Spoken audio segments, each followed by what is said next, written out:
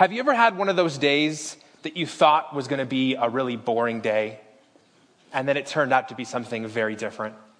I've had those days before, and I had one not that long ago. I had one where I woke up, and it was like every other day. I got up before my family, and I got ready quietly, and I enjoyed those first few moments of quiet before my children awoke and my day went to chaos. I had something to drink while I watched the sunrise. And I thought about my day, and I thought about how grateful I was for my job. I love my job. There are days where things are difficult. There are days where things aren't easy, but most of the time, I love going to work. I love what I do. I find it meaningful. I see the purpose in it. I see the value in it. And one of the things that makes my job great is who I work for. You see, I work for an incredible boss. A boss that I admire, a boss that I look up to, a boss who's been an example for me in how I parent and how I lead and the man I am and the husband I am. And I'm just privileged to be in his life. I mean, honestly, I would pay to have this job because I get to be in my boss's life, because I feel like I'm taking away so much from him day after day after day. And on this particular day, this day that I thought was going to be boring, I got word that my boss wanted to see me. And I was like, we don't typically have meetings on these days. And I wondered why he wanted to sit down and talk with me. And I was going to the meeting and I started to get nervous. You know that nervousness that you can feel in your gut?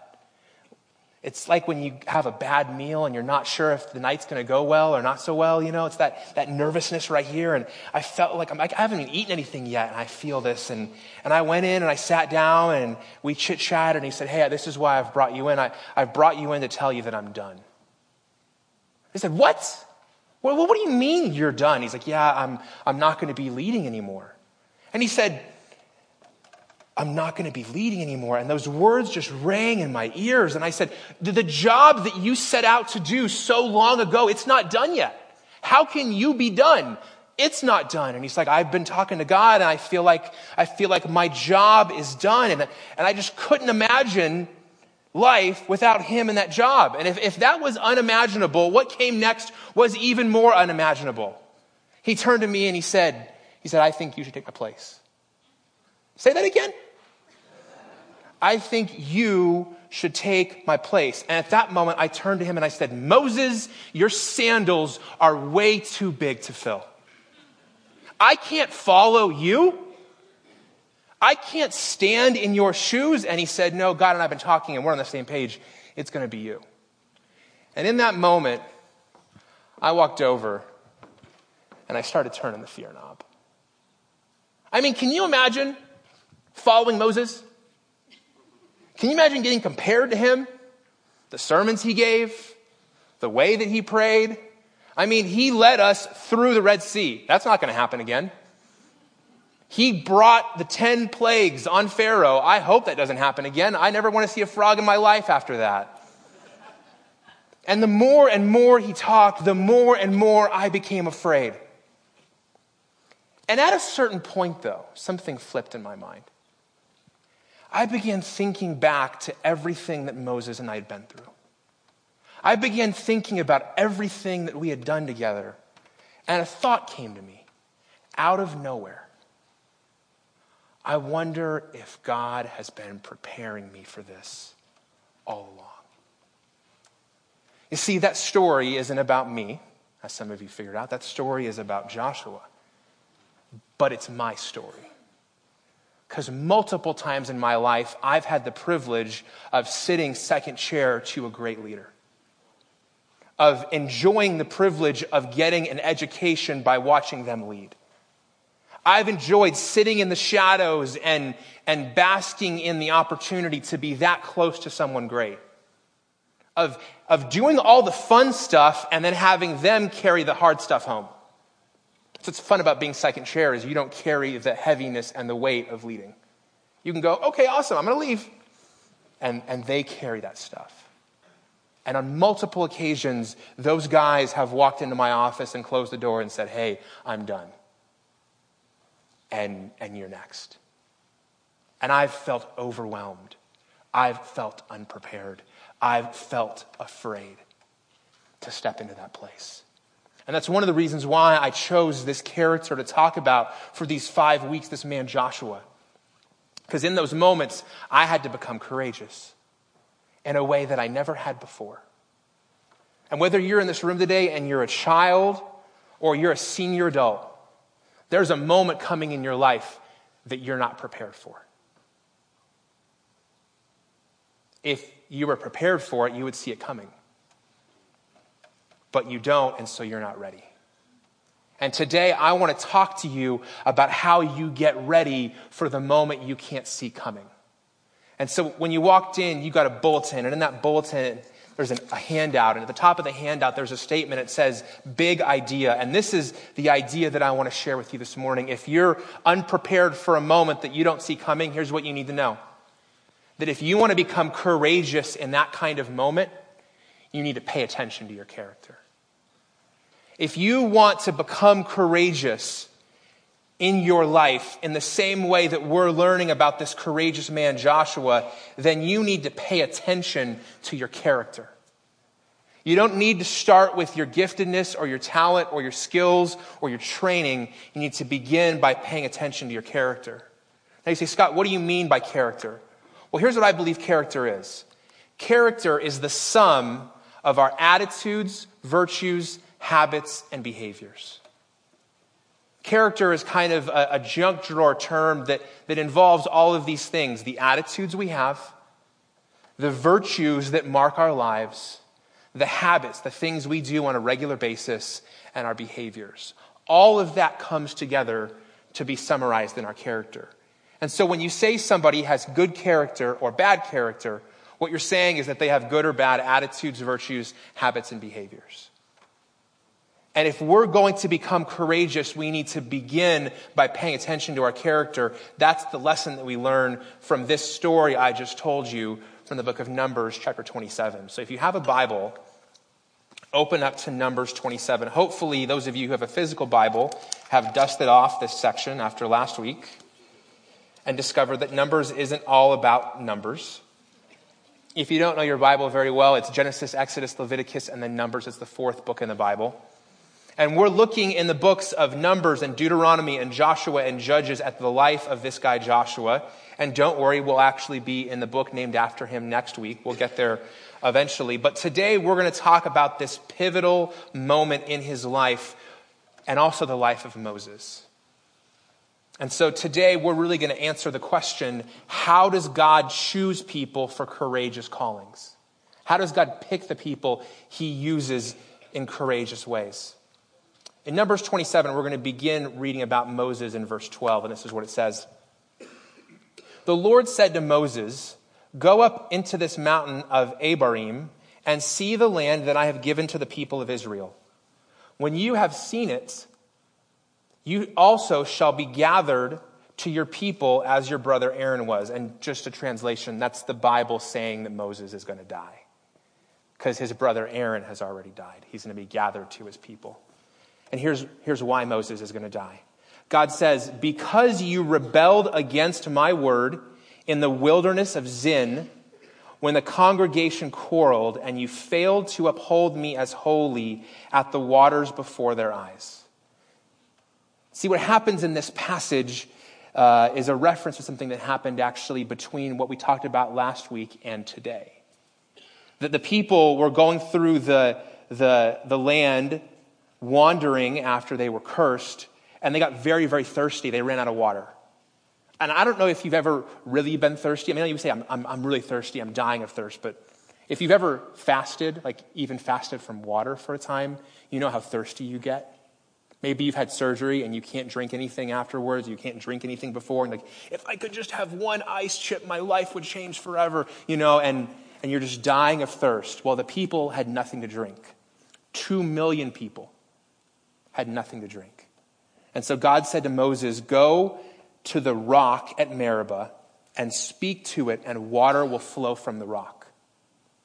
All he had to do was say, "And let there be water," and water would flow. But that's not what he did, because he was angry at the people. And so he took his staff, and instead of speaking to the rock, he struck it twice. Now water still flowed, but God said, "You didn't obey me." and you didn't honor me. And because of that, you're going to die, and you're not going to see the promised land. The first thing we learn about how God chooses people for courageous calling is that God qualifies and disqualifies people based upon character, not talent. God qualifies and disqualifies people based on character, not talent. This story that we're talking about today involves someone who's at the center of the Old Testament. His name is Moses. And a lot of us have heard of Moses. I mean, we've seen the Prince of Egypt. We've watched the 10 Commandments. Some of us have made it all the way through that 4.5-hour 2 VHS thing. Remember, they used to always put it on TV on Easter night. I never really got why it was on Easter, because it wasn't really an Easter story, but I remember watching it on Easter. And Moses was this incredible, incredible leader. He'd watched God do amazing things. He was one of those people, kids, he was like a grandfather who always had a story to tell. I remember my grandpa, he didn't tell a lot of the stories until he got older, and then they started pouring out. And I can imagine if Moses was my grandfather, the stories he would tell me. But God said, you are my leader, and I hold you to a higher standard. And so one moment of disobedience costs Moses what he's been waiting 80 years for. How many of you have waited 80 years for something? Most of us in this room are not even 80 years old. And yet he's been waiting 80 years to see this promised land. And because of one moment of anger instead of obedience, he doesn't go in.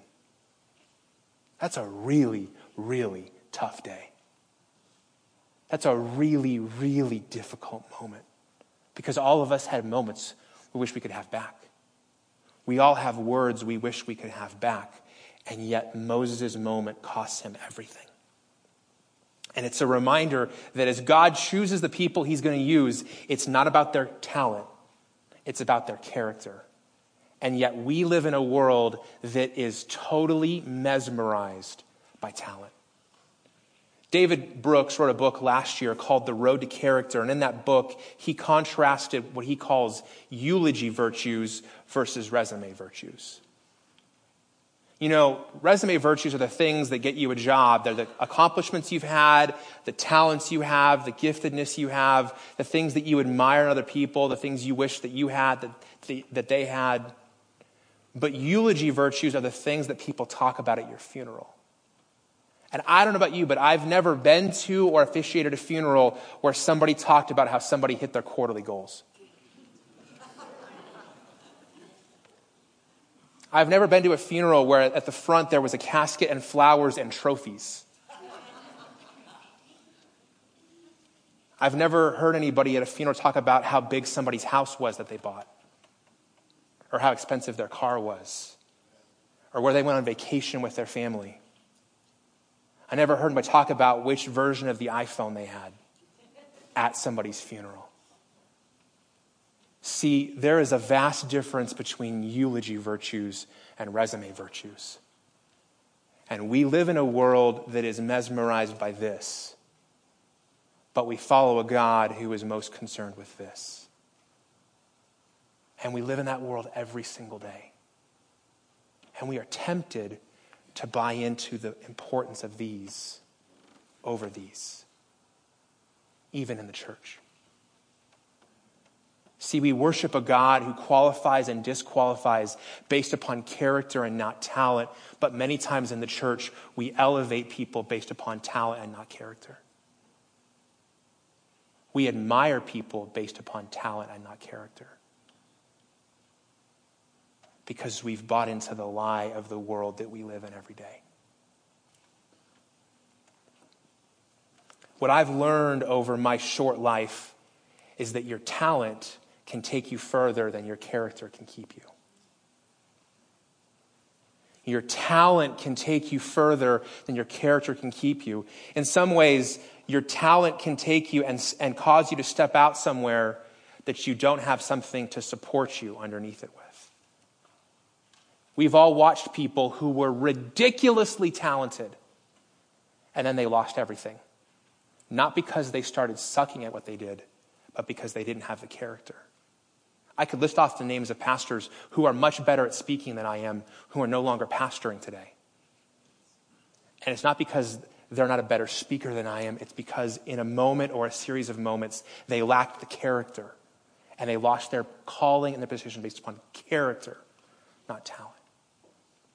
God calls and God disqualifies and God qualifies based on character, not talent. The story continues in verse 15.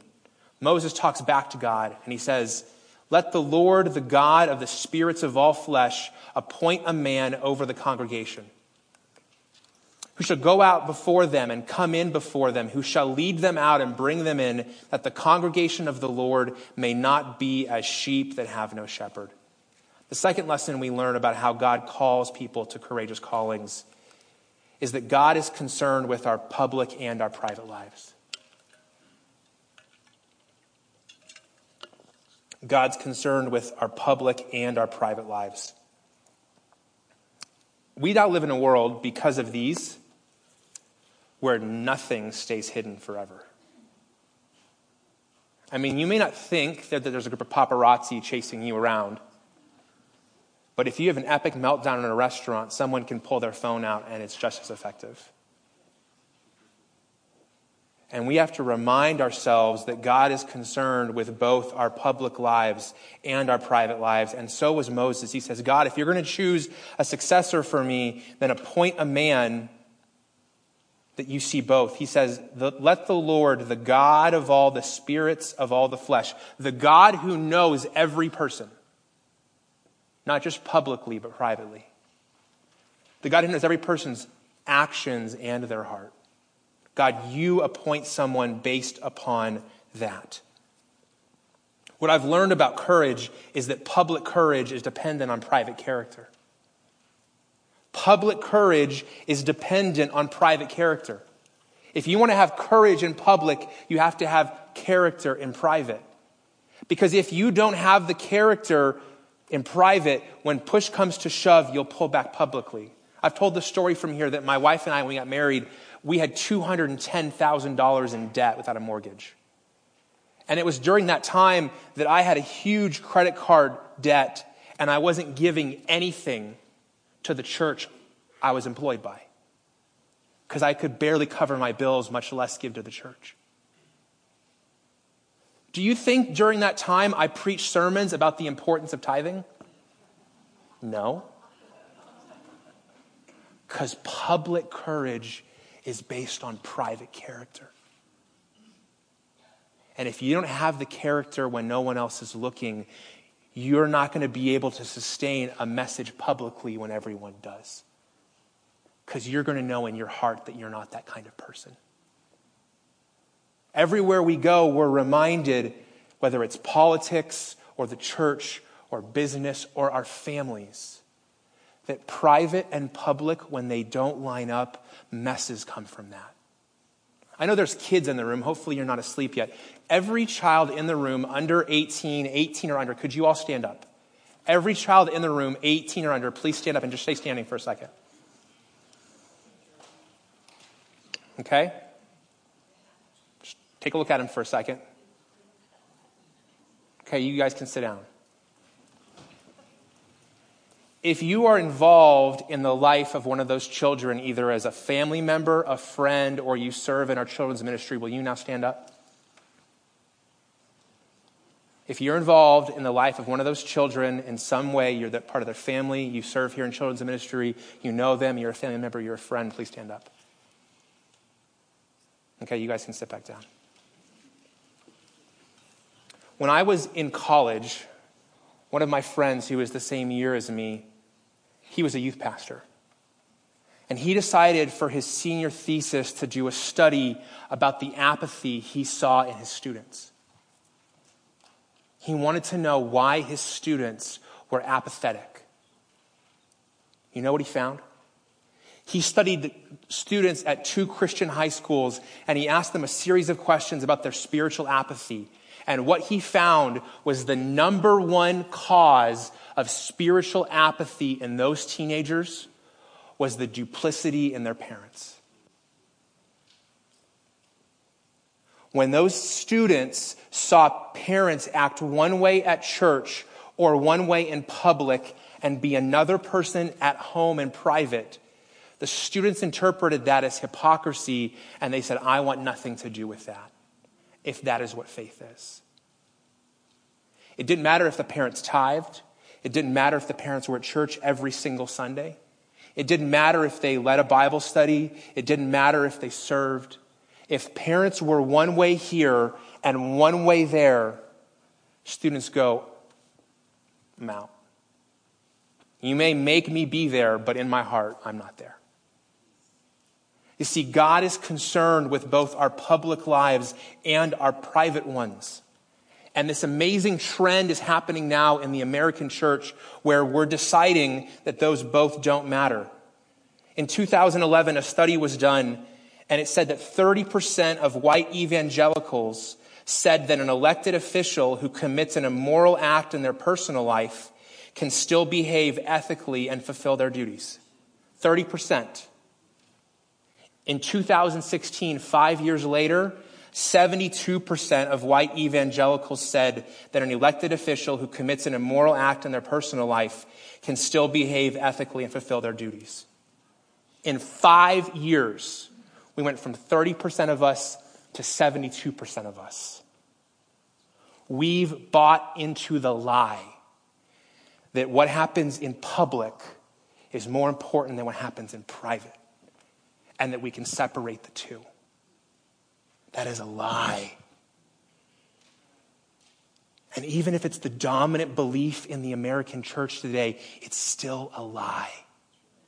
God is concerned with both our public and our private. And if we don't buy into the truth, we're headed for a train wreck. Because the truth is undefeated. The truth is undefeated. It will always come out.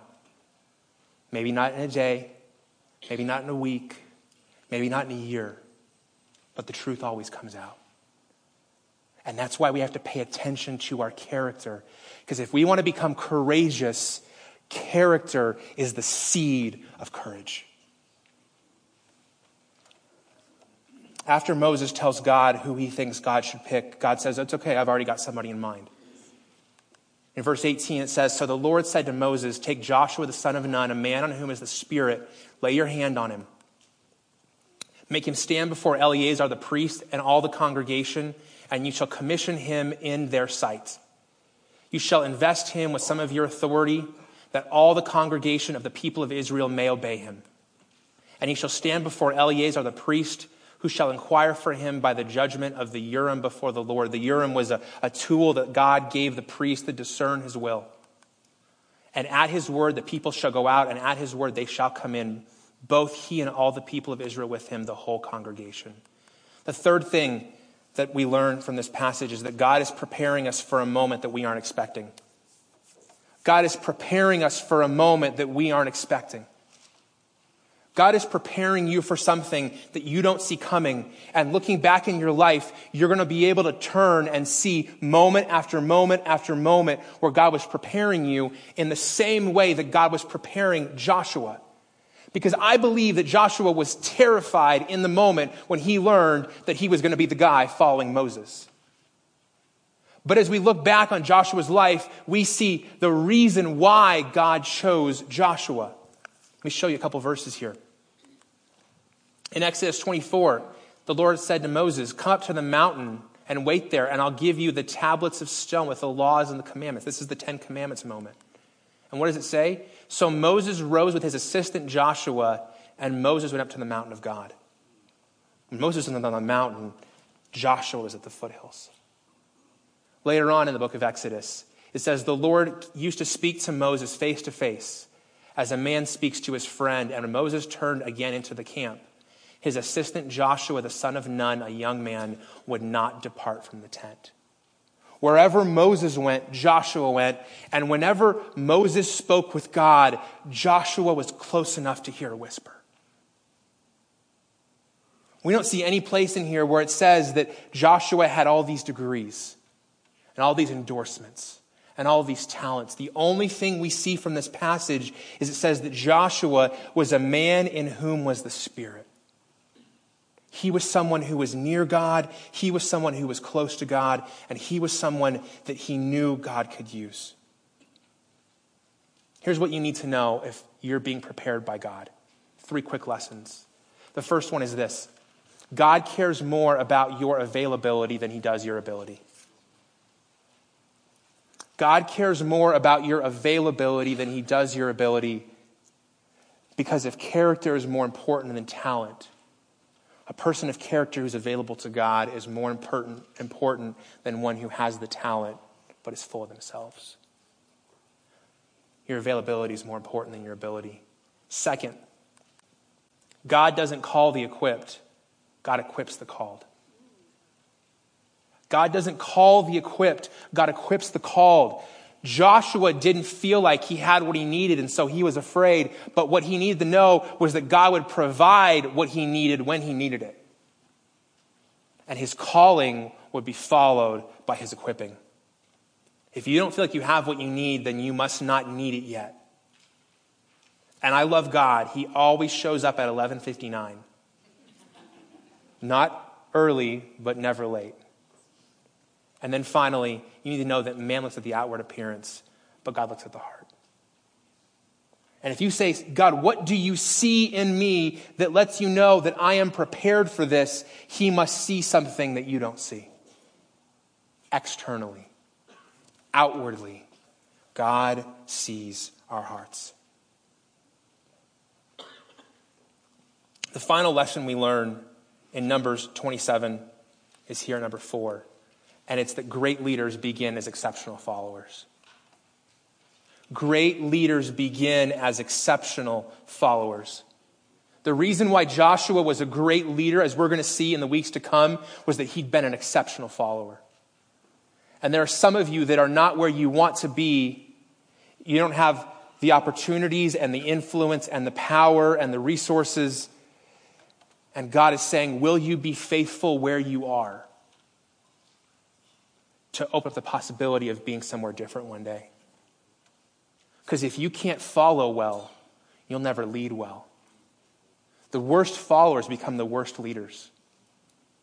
Because once they get power, they use it to abuse all of the other followers. And if you can be a humble follower, you can be a humble leader. I want to give you guys a couple next steps as we close this morning. I'm jumping through some stuff here.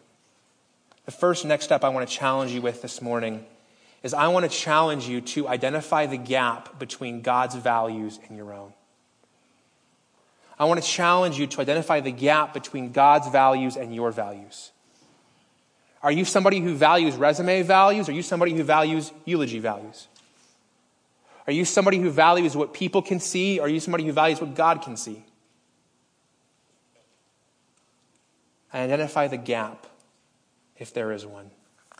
Number 2, I want to challenge you to align your private and public life through confession and accountability. Let me tell you something. The last thing a child needs is a duplicitous example. And the greatest gift you can give your child is an authentic yet imperfect view of your faith.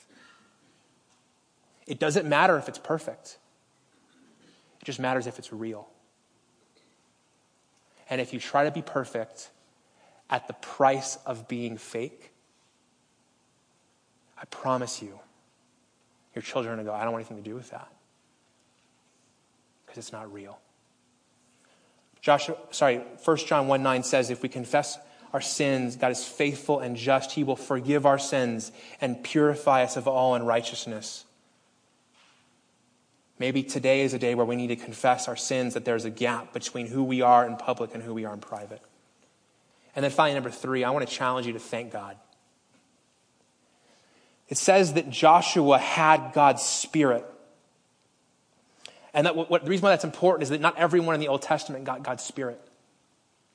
Only certain people.